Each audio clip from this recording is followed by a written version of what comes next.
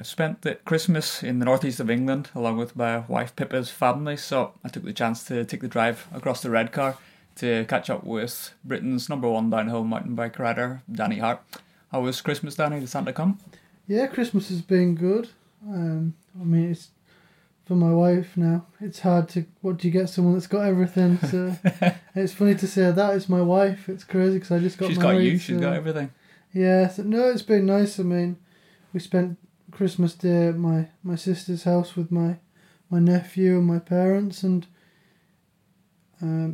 Christmas won't be the same again for me neither, with having a baby girl on the way. So it was our last Christmas, just me and Sophia. So exciting times. Yeah, it's been a big year, hasn't it? With everything that's went on.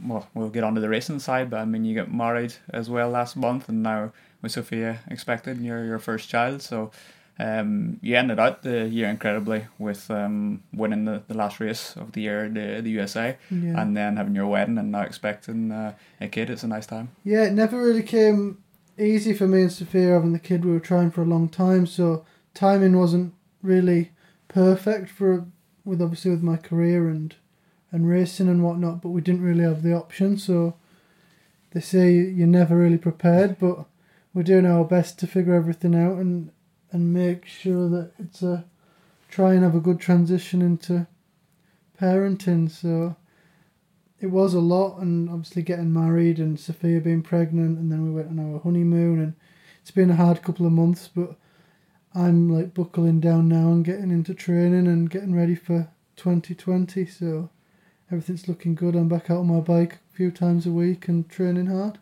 Ah, nice one. Well, I think in your game it never really does stop, because thankfully for us in road racing, we can do quite a number of weeks without riding and then still get back on the bike again and be fast. When I was younger, that was maybe like 4 weeks.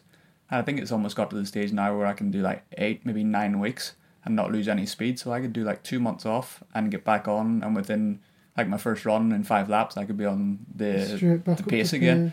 But I know with your game, anything off-road, same in motocross and stuff, you guys have to ride all the time because it's so instinctive. You see, we have to ride. I always want to ride as well. I think that's what I would struggle with in racing superbikes and motorcycle racing at the top level is like MotoGP guys. You don't ride anywhere near as much as what.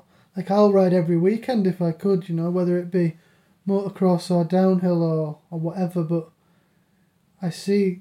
Like, I know MotoGP, they only ride in specific tests, and I know you guys ride different bikes, like pit bikes, supermoto and whatnot, but I love getting out on my bike. And like this time, like the last couple of months before Christmas, obviously with getting married, I didn't ride so much, but usually that's a time where I just go and ride with my friends under no pressure circumstances, no timing or anything. And then when the Christmas comes and the New Year comes, that's when I start getting sharp again, back up to speed, getting the timing out and really figuring it out. But yeah, I love riding, so it's really good. We enjoy riding other disciplines, I suppose, so that's how we get our buzz. But I think for us, like Valentino Rossi's academy, they have started to ride a little bit more, like 600s and stuff, which some riders like to do, but I don't find any benefit, to be honest. Unless I'm riding my bike, it doesn't feel the same. I think what you have in your favour is each time you go to Portimao or Donington or wherever, it's this, give or take, it's the same as when you were last there. Yeah. Maybe the track gets rougher if there's been cars or whatever, but for us, things are always changing, so we need to keep our eye in a little bit.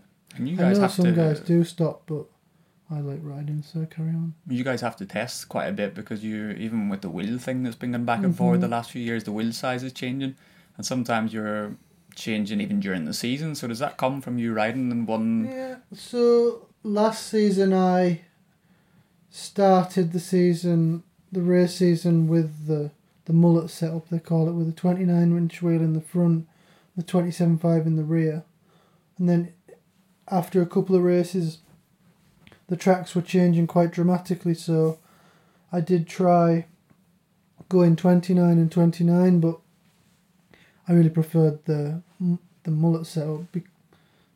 and I only figured that out through going to different places and testing with timing and with feel and stuff like that. So I ended up staying on the same bike as what I started on all season, and moving forward into next season right now we'll be riding the same bike as what I finished on, and which is good because I know that bike worked well for me. Last season I was the sharp end all year, and I know that even if I go into next season with the same bike and I'm maybe better prepared myself, then it's a good recipe for a good year again. Well, with you winning the last race of the year in the snowshoe, do you expect then the sheep effect, that because guys are looking at you and thinking, all right, I'm going to have the same wheel setup as Danny? A lot of people did change or did have the option to change and were trying that setup as the season went on, who did start on 29 foot front and rear. But we'll just have to see. I mean, like who won the overall, and like Bruni, he was on the same setup as me with wheel size, and he did really well. And then there's guys like Troy Brosnan who was still on 27.5, and then Amory who was on 29er. So it's each to their own, I think, and what you get comfortable with is the main thing, and you can push as hard as anyone. A guy like Amory Piron, he's really tall, isn't he? Yeah, so I he's a guess he big can guy. throw the 29-inch wheels around. But for someone with my untrained eye, I can see you and Loic Bruni look so good on the bike. A lot more dynamic maybe, and putting the bike where we want. Yeah, it's really impressive how you just kind of float with the bike, and it's so cool watching you too. Yeah, Amory does just he lets it hang out, and it clearly works for him. So maybe I need to take a leaf out of his book a little bit sometimes. Well, let's go back to the beginning then, because I know for you could have went into a number of disciplines, because your dad, Paul, he was racing motocross, and I know he had a huge love for like superbike racing and what we did, and then you even started out in BMXs and stuff. So what was the first bicycle you rode down? Probably the same as most of us, a little bike with stabilizers. Yeah, that's right. I mean, like my nephew now, he had 2 or 3 Striders before he got a pedal bike, and then he has this brilliant little bike that's really light and really, really good for the kids. Whereas we didn't have any of that. I was on I think it was like a jungle bike, a BMX with mag wheels and stabilizers, just riding around the street. But I could have gone. I started racing motocross when I was a little kid. My dad was racing motocross at the time, and it was just a natural thing for me to do. And then my dad got a little bit sick of the travelling, and so we sort of stopped the motocross, and I got a BMX, and then went BMX racing, and we were travelling even more. Down like to Devon, to Somerset. BMX racing is a lot down south. Right. And then we got a little bit over that. There was a lot of politics and north-south divide sort of thing, and we were just sick of it, and that's when we turned to mountain biking, and the rest is history, really. When you say BMX racing, then was it where you're actually doing we all start together and do the little almost like pump course? Start, yeah, I did that from I must have been 8 through to 11, 12. I got to like top 3 in the country, and I went to the World Championships in America, but in America back then it was just a whole nother level, and I just got smoked. I mean, it was crazy. They were all so big as well, and I was just a small little kid, and it was quite eye-opening. Do you think that's part of why you're able to throw the bike around and the way you whip the bike now? I think with BMX, when I first started the downhill, people could see that I'd come from BMX. Yeah. Like I was already clipped in from a young age, with clip-in pedals, and that was from BMX. And I had I could sprint, and I used to spin really fast, like a higher cadence, and that's sort of gone away a little bit now as time's gone by, and like the style of downhill's changed a lot. I mean, you don't really pedal too much now. It's quite crazy. Steep. So yeah, I think BMX was really beneficial for my mountain bike career. I think if anyone could start doing any sport and you wanted to end up on a mountain bike, I think BMX is definitely the way to go for the young kids. Yeah, and it's grassroots, isn't it, as well? Like, even for us, probably when you run motocross as well, there's a good Everyone chance did it, you were BMXing as well. It was how you learned how to jump, because trying to jump like a bloody KX60 or something is a bit tougher than once you ride a BMX, you learn how to throw it around because it's only a couple of kilos. So I suppose that's BMX is grassroots. always a good place to start for anyone, I think. I've got a little like Monty sort of trials bicycle and never even bothered my ass riding it. My intention was years ago to get that to help my trials riding, and because it was too tough, I just kind of parked it and was like, screw it, I'll get on the one that's got a throttle. Yeah. That'll help me. I do a little bit of trials as well, actually, but when I say a little bit, really not much at all. And when I do go do a trial, I end up coming home sick because it's not something I can just turn my hand to. Yeah. Whereas, like, if I jump on the motocross bike or on my BMX or on whatever other, like, whatever other thing, really, I can usually just pick it up. But trials is a whole different ball game. Well, it's the opposite, isn't it? So our sports going so slow. Yeah, we're meant to go as fast as we can. Yeah. And trials, you almost have to go as slow as you can. That's why I enjoy it, because it's the opposite of what we. I guess it's good to go somewhere and not have expectation, but from other people. But I expect myself to be better, but it just is what it is. When I used to do some trials events over here at this time of year at Christmas, whenever Pippa and I first started going out, I would bring my van over from Northern Ireland from the trials bike, because the trials here are brilliant, like the Boxing Day trial and stuff, the courses. I always did the Clubman course or something. Yeah. But the biggest problem I had back then was when it was with Red Bull. So I had a Red Bull trials helmet, so you almost felt like there was expectation. Yeah. And I was more nervous lining up to do a section of a silly, fun trial than I would have been lining up for the grid of a World Championship race. There's a lot of trials over there, actually, isn't there? Like, my friend lives in Bishop Auckland, actually, and the trial scene over there's something on every weekend. Yeah. Butsfield, he was there the other day, and it's really cool. Because it's it's a little bit like BMX in the way that it's quite grassroots, and there's no egos or anything. It's just everyone out having a bimble around on their trials bikes. It's really quite good. And with your dad, then you said he did motocross. Then was there a transition whenever he was still racing and you were racing then? Yeah, a little bit. I think like when I used to do motocross, like when I was a young kid, I got up to a KX60. And he'll have still been racing then, but I was never really that good at it, so it was I just did it, and he was the main thing. And then as we moved to different sports and I showed potential in other things, he had to stop and it all went on to me. But at that age as a kid, your dad is your first hero, isn't he? So for sure, yeah. Was there ever a chance of you then trying to emulate him, or were you watching somebody else, even Steve Pete and the guys in mountain biking whenever we were growing up? Because my dad doing motocross was way before I knew anything even about downhill mountain biking. So I just used to have, like, my bedroom was just the posters all over the walls were just motocross.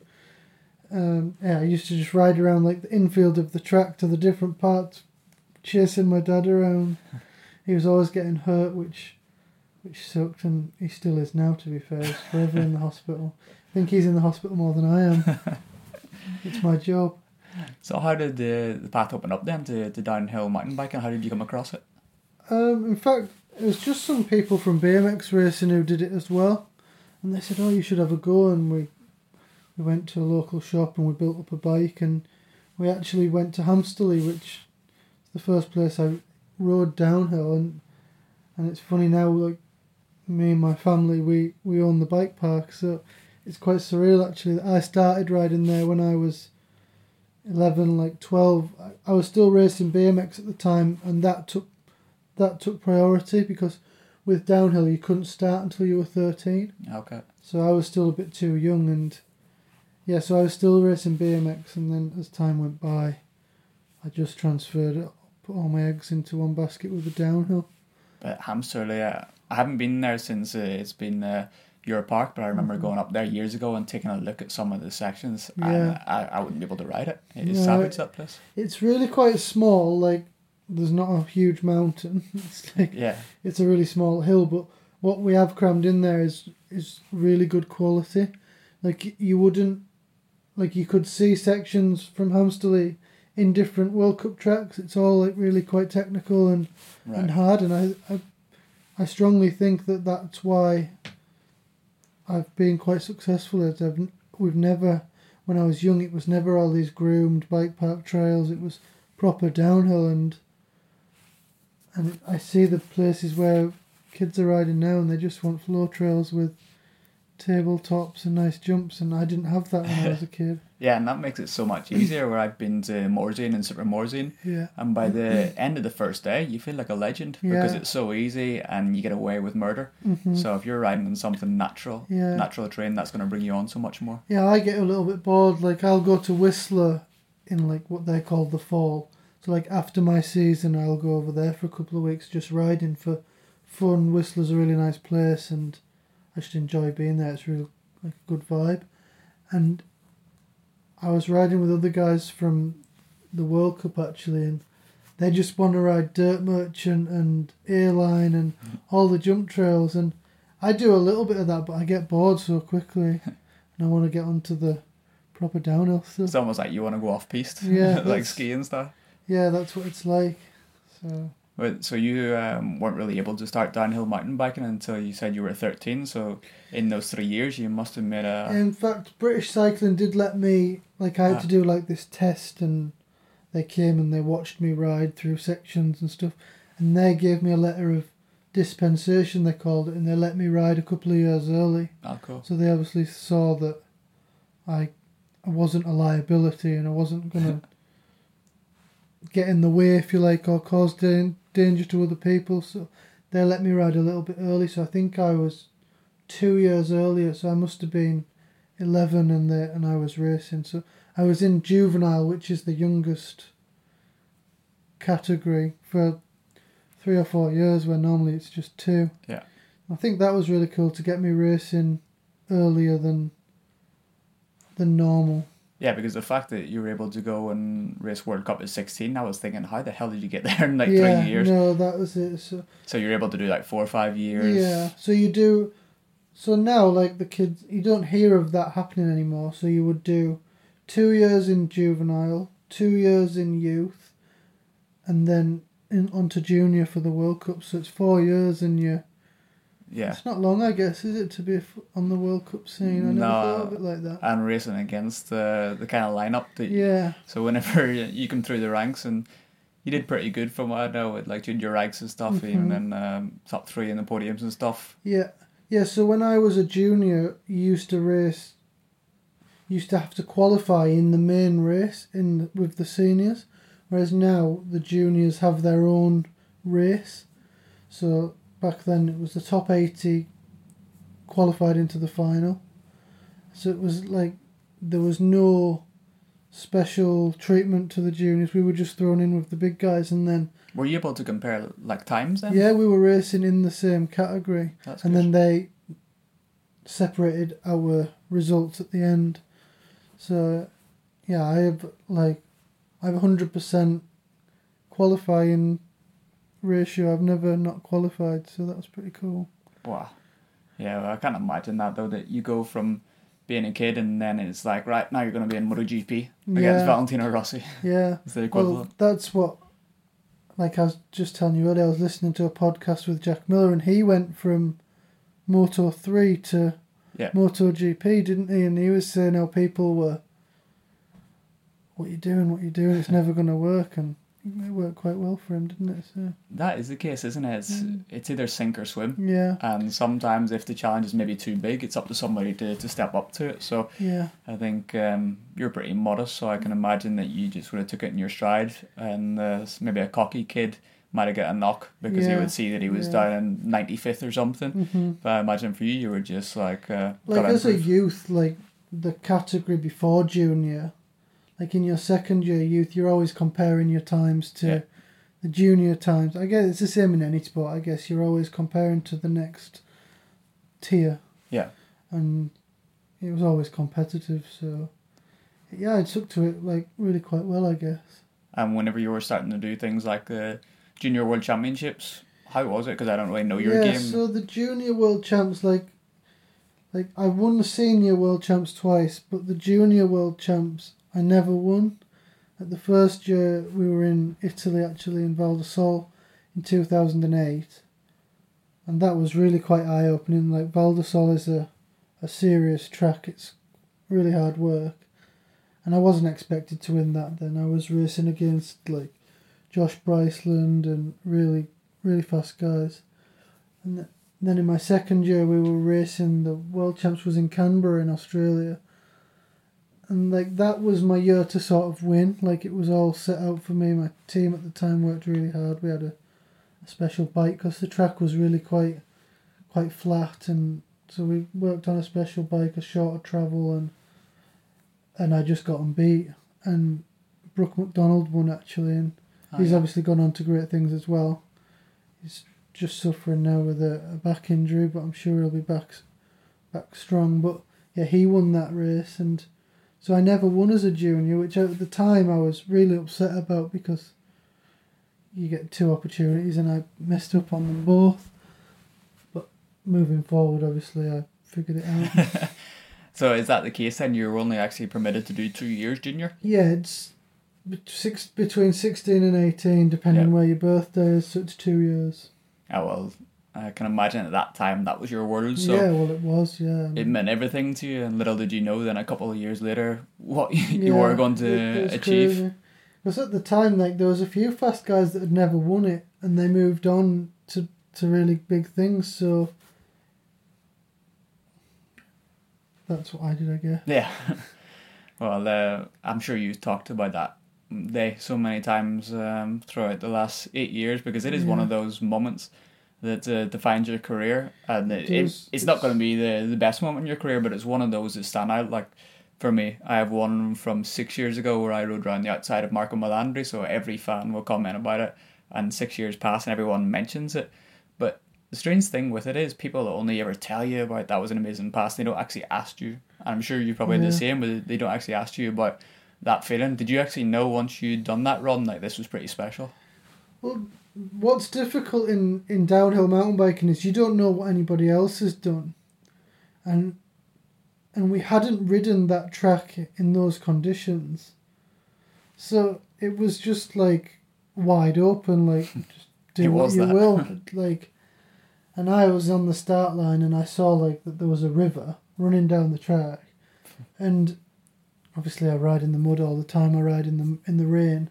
So I knew that under that water it was grippy, and so I just, to try and get that in your head is obviously quite difficult, but I just followed it, and it was just coming together all the way down. I was like, oh, this is awesome. Like this, I only got out of shape like one time, and it wasn't even that bad. And that was just through me doing a line which in the dry was off the main line, so it wasn't like blue groove. There was a little bit of like dirt, so I could cut the corner and it could get a bit of grip. But when it rained like it did, I put my foot out and I drifted around and I carried on. And then that was it really, and like I did the big whip because I'd been doing that all week. In practice those jumps were really fun and I'd had a good run, and I couldn't do any more, and just went on and finished, and yeah, the rest sort of history really. Well, I think every mountain biking fan will know that run, but for anybody listening that has never watched it before, you just gotta type it into YouTube to see Danny's World Championship winning run in 2011 in Shalbury, wasn't it? Like, it's crazy how long ago that is now. It is, the time passes, but I think that's such a cool clip. It adds to it the commentary as well, isn't it? Rob Warner, he was just shitting himself. Robin Nige did a hellish job with the commentary. He almost lost his voice, didn't he? It's a shame they're not allowed to get like that now. Like, it's gone all corporate now with Red Bull, and these things happen, but they did make it. Now, for me watching it, I preferred whenever the commentary was like that, because it was almost added to the entertainment. It was just almost making you laugh as well, because you could tell they were sunk a few beers by that time, I think. They weren't exactly just sat down in shirt and tie. You can imagine they were stood up just That's what it's bouncing. like now, but they do a really good job now, and it's a really professional outfit, I guess, and it's only positive that it's gone like it has. And you were still a teenager then, so what so a I'd run to have do. been 18, 19, I think. And in the UK then, would your profile have went through the roof at that moment? Well, in downhill, I guess. I'd had a good season up until that point. Like, I'd been on... I think I got 4th in the World Cup overall and been on the podium, and I'd been close to winning a couple, and that was only my second year pro, if you like. So I knew going into that race that I could do well. And then after that, yeah, that like made my career, if you like. I wouldn't be sat here now maybe if it wasn't for that. Yeah. So that was really good. And 2012 was a tough year, obviously, with the success of 2011. You're world champion, you know, everybody's chasing you around. Come here, can you do this? I went to Las Vegas for Interbike and one thing or another, and I potentially didn't come in... Well, I never came into 2012 as prepared as I would have liked to. But I think these things happen. Rudy just come into the room, Danny's dog. Ruby, go downstairs. He's a bit protective of you, isn't he? He's like, where's he at? Yeah, so 2012, I struggled a little bit I got on the podium, but I wasn't in the best shape, and then I had a crash and dislocated my shoulder, so I didn't get a chance to defend my title, which it would have been really difficult because it was in Leogang in Austria, which, if you imagine Champre in 2011 and then Leogang in 2012, the tracks couldn't be as far apart. So that was a shame I didn't get a chance to try and defend my title, but it would have been difficult anyway. And at that time then, who was the immediate team around you? Was your dad able to travel with you? Yeah, so in 2011 and 12, my parents came with me. I went with them in their camper. Like, that's how we've done it forever. Obviously, with my dad racing motocross and just weekend warriors, we were always away in camper vans. We didn't live in them, but every weekend we're in the camper. And that's like my home away from home. So Giant were willing to obviously pay expenses and for me to do that. So my parents were with me a lot then. Yeah, for me as well. I've always enjoyed van life, and I think that comes from just being on the road and motocross, mountain biking and stuff. Take you home with you. Yeah, because there's all well and good a car, you can park it easily in Tesco's or something, but you can't put your bikes in the back of a car. So even now, like me and my wife, and we travel Europe in the camper. It's not actually here right now. It's in the garage having some work done. But I wouldn't do it any other way. I really, even moving forward in 2020, obviously having a baby, I won't be able to go to maybe the first one or first three in the camper, but after that we're going to try and go in the camper. And I just like having everything at my fingertips, like I hate living out of a hotel, like waking up, going to breakfast and having to wake up early to get to the track. I just like to fall out of my bed and be right there and have everything just there. And some people have never really had that. They've always done the bed and breakfast or travel lodge, and I don't think they know what they're missing. It's ideal for you as well with your wife Sophia, grew up racing in the mud as well, so she loves it. Yeah, like, and she knows exactly what it takes, so it's just like she's got something that I need before I even ask for it. It's maybe going to be harder moving forward. Yeah. But Sophia was a pretty handy motocross rider then, so do you guys get to ride motocross together now? Not so much now. We did a little bit to start with, but... And who's faster? I think I've got her covered, but she doesn't ride anymore. When she was in her day, like, she raced the World Championships and she was really handy, and it's really good to have her in my corner because, like I said, she knows exactly what it takes to be at the top level, and there's not really many like her, I don't think. No, you two clearly have a little team going there, and that's what you need. So, yeah, I think it's going to be a different chapter next year, like you say, with the baby coming along. But and I think it'll only make me work harder and be more disciplined and cross all my T's and dot all my I's, because you have to. Yeah. It's going to be crazy. And you got to be more organised because you're suddenly responsible for somebody else. But no, You're 28 now, so you're 28, aren't you Yeah, now? So you yeah. still get a lot of years left. How many years do you expect to continue Well, downhill? it's crazy. Like I was having this conversation the other day. I'm 28 now, and I still don't feel any different to what I did when I was 21. And That's perfect. it's just I've no visions of stopping. Where some guys do. I think they want to get in, get what they do, get what they want out of it, and be done. Whereas it's my life, if you like, and what does scare me is one day when I do have to stop, maybe having to figure something else out. But if I invest well and look after myself, and I should be okay. Well, what age is Greg Minnaar now? He's a fair few. Yeah, he'll be. I think he's got 10 years on me, and he's still at the top. He's like.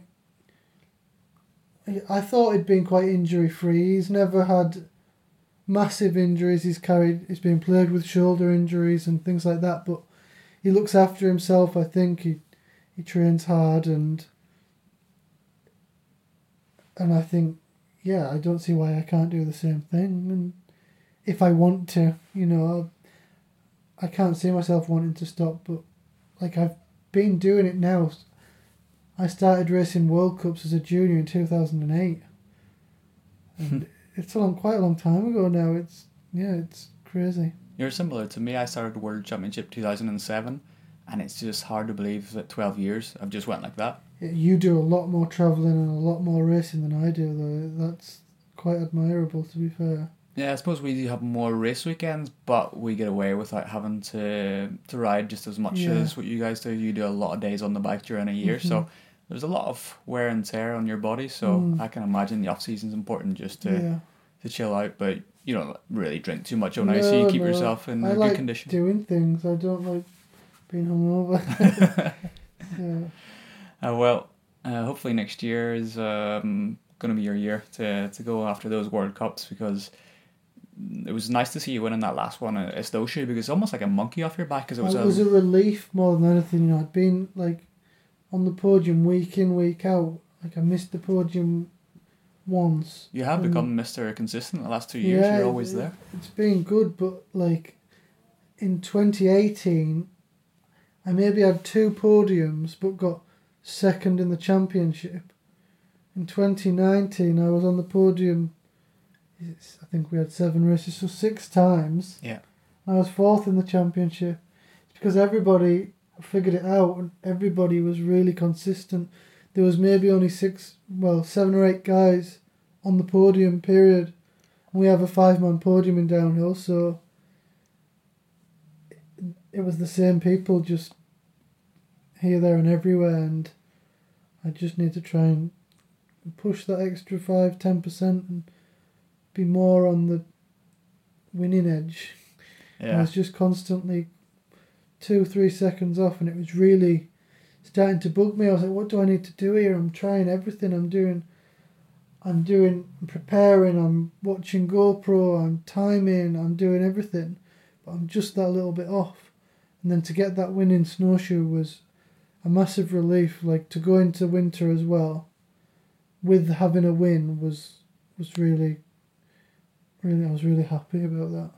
Well, you're in the form of your life a bit like the end of 2016 when you won the last 3 World Cups of the year. It didn't want to end after. It could have carried on. But that's it's amazing how 3 years just passed like that, and now you've got that World Cup race win again. And I think going into 2019, the downhill is just crazy now with these Frenchies going so fast, but you put it right up in amongst them. That was cool to do that. There was a lot of people were always, you need to beat the Frenchies, And if it was that easy, we would, but they're really going for it. So. That was mad though, whenever you were up at the start gate, poor Loic Bruni and Amaury Pierron, like their destiny was in your hands. It was, and when you're in the moment, when you're warming up on the turbo trainer at the top, you're on the rollers, you're doing your visualization, you're doing your program, you have no idea what's happening down there. No. And it sounds like it was I've watched it back, and it was a race of a lifetime, and it's mad. I dread to think how they were feeling watching it. It was up, down, Loic actually sent me a message on my wedding day and got me a wedding gift, thanking me, obviously congratulating me on getting married, and then also thanking me for...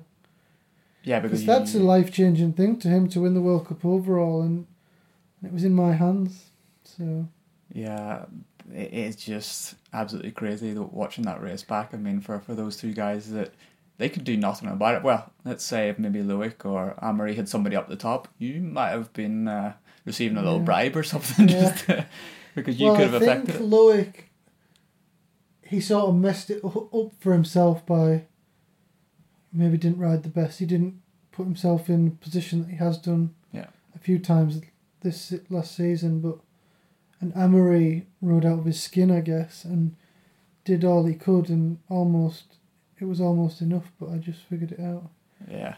No, that was such a strange weekend. We're in America, we didn't have our pit set up, like I'm sure you have it as well sometimes when you go into all these different places all over the world, and we're working out what looks like a market stall.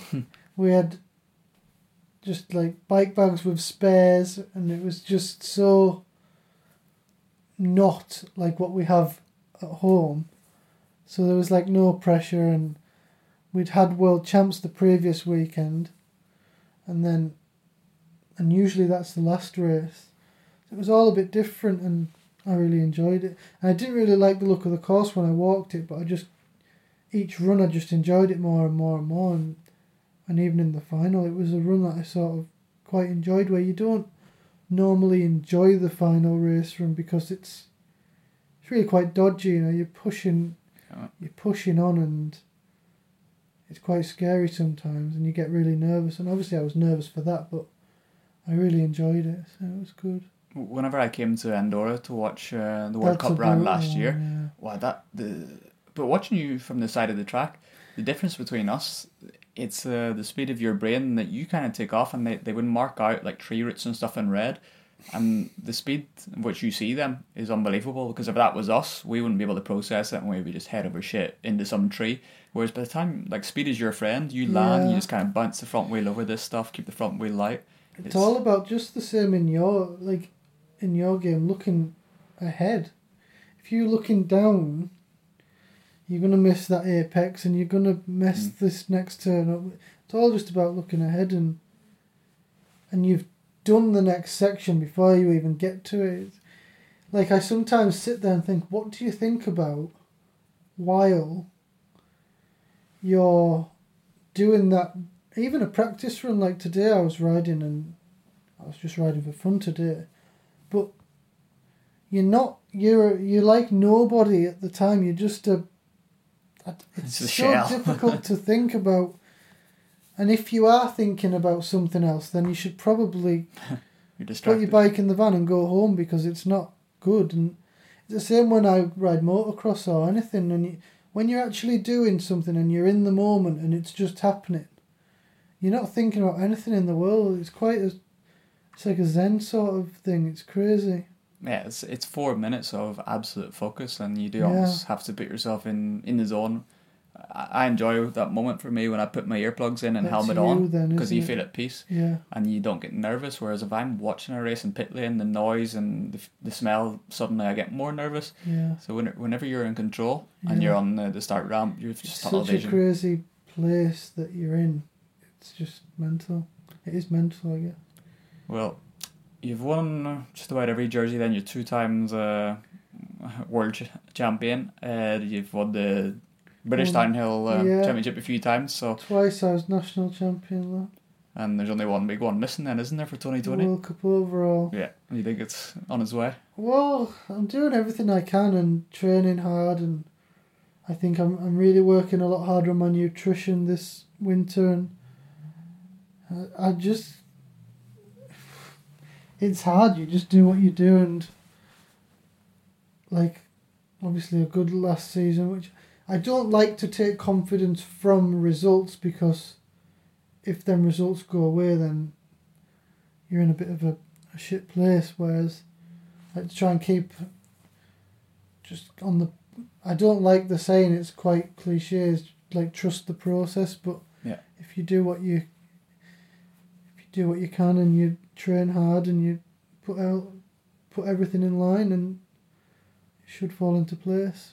I think you've got it all really well together now. Looking at the last 2 years since you joined the Madison Saracen, you became a bit like Troy Brosnan. You guys are so consistent. Yeah. But the way the points work for you guys, that win is key, isn't it? Yeah, so if you can grab a couple of those wins, suddenly then you're World Cup champion. Yeah.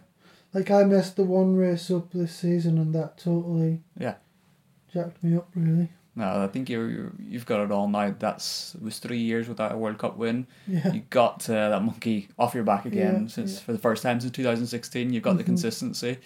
You got a happy home life, maybe on the way. I think 2020 will be good. Hopefully. Well, thanks, Daddy. Thank you. Let you get back to it, and that's going to be the first episode of 2020. So, starting with a bag, and hopefully a 2020 World Champion. Thank you. Cheers, Danny. Have a good one. You too.